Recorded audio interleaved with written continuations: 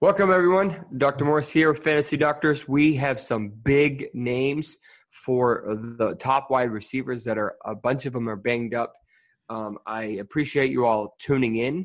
We've had some good numbers, even though most of the people really aren't paying attention unless you're in the playoffs or you're a crazy DFS guy like myself. I have my partner in crime back here with me, Dr. Salim Parekh, and we are talking about the Bengals' A.J. Green.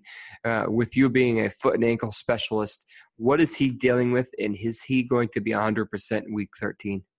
So he's dealing with what's called a turf toe with sprain of the ligaments on the bottom of the big toe, kind of the knuckle of the toe.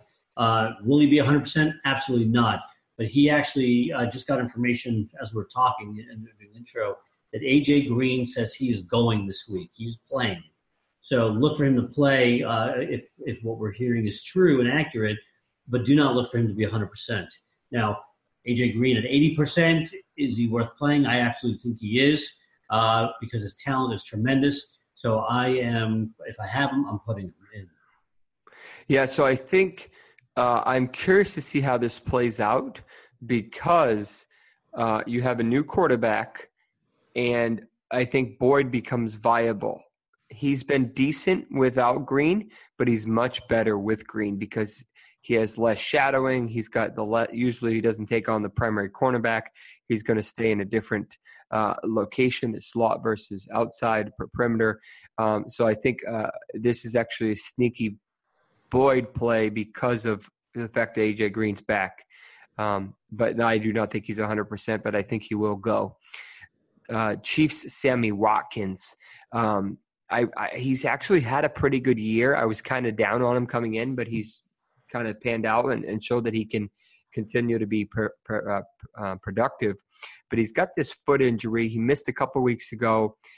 He played one snap or, really a little bit of the game. I think he got one target and one catch, and then he basically missed the rest of that crazy shootout a little bit over a week ago. And then now he missed today's practice. So this is concerning after a bye week and you're missing the next week's first practice. So I'm concerned. Obviously, we don't have details, but do you think he's going to play this week? So I am concerned as well, especially given his history of a Jones fracture on the other side. We're talking about the other foot here. But you wonder, a guy who's got a foot injury and we don't have any details on it, has got a history of a Jones fracture on the other side, one that didn't heal on the other side. Is that potentially playing a role? Does he have a stress fracture of the fifth metatarsal or not? I think he tries to go. Whether he's effective or not is a different question. And without more information, it's just hard to know. Oh, yeah. I mean, I don't honestly think they need him. Obviously, we saw how dynamic they are regardless of who they're playing. And I'm concerned that it's going to be a repeat situation of the last game where he goes, but he only plays a couple, and then he's like, yeah, I can't go. I'm like a hazard. I'm basically can't even run routes because my foot is killing me.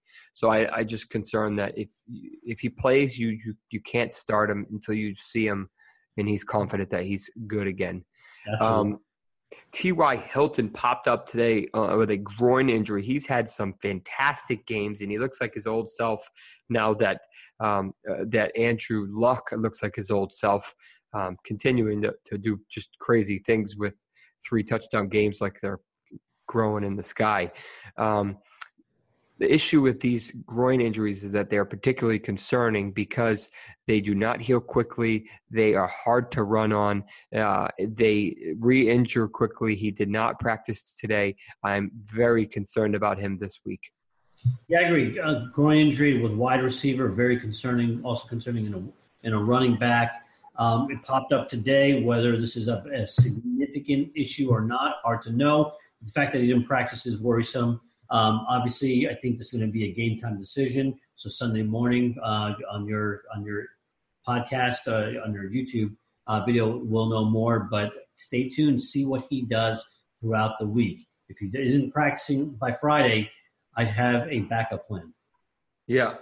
I mean, I'm concerned enough that if I have him, I will keep him in the flex and then monitor him. They're playing the Jags this week, which is a challenging cornerback matchup, but I still think that they will prevail.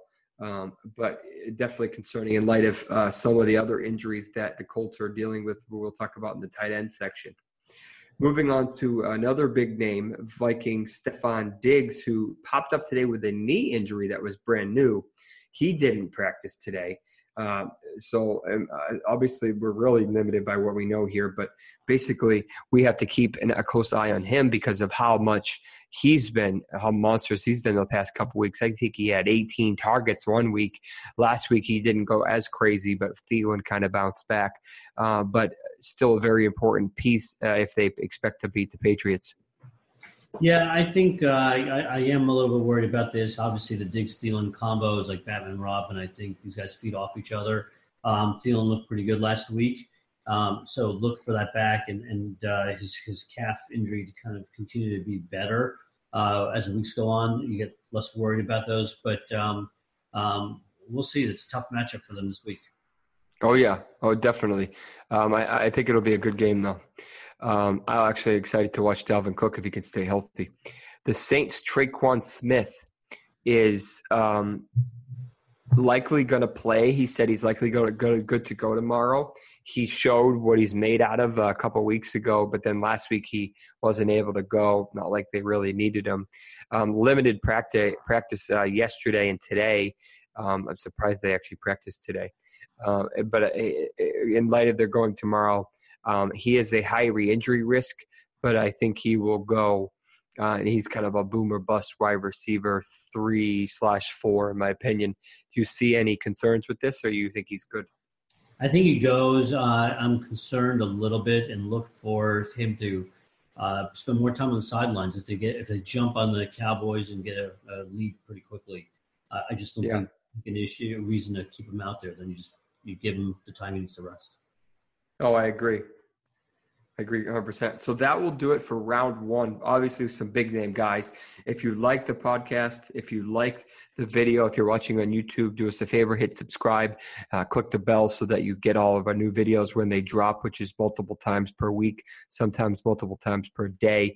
If you have any questions, comments, concerns, feel free to reach out to us, whether it's a comment on the bottom of a video, or you reach us through our website, or even through Twitter if you're on there, the Fantasy DRS.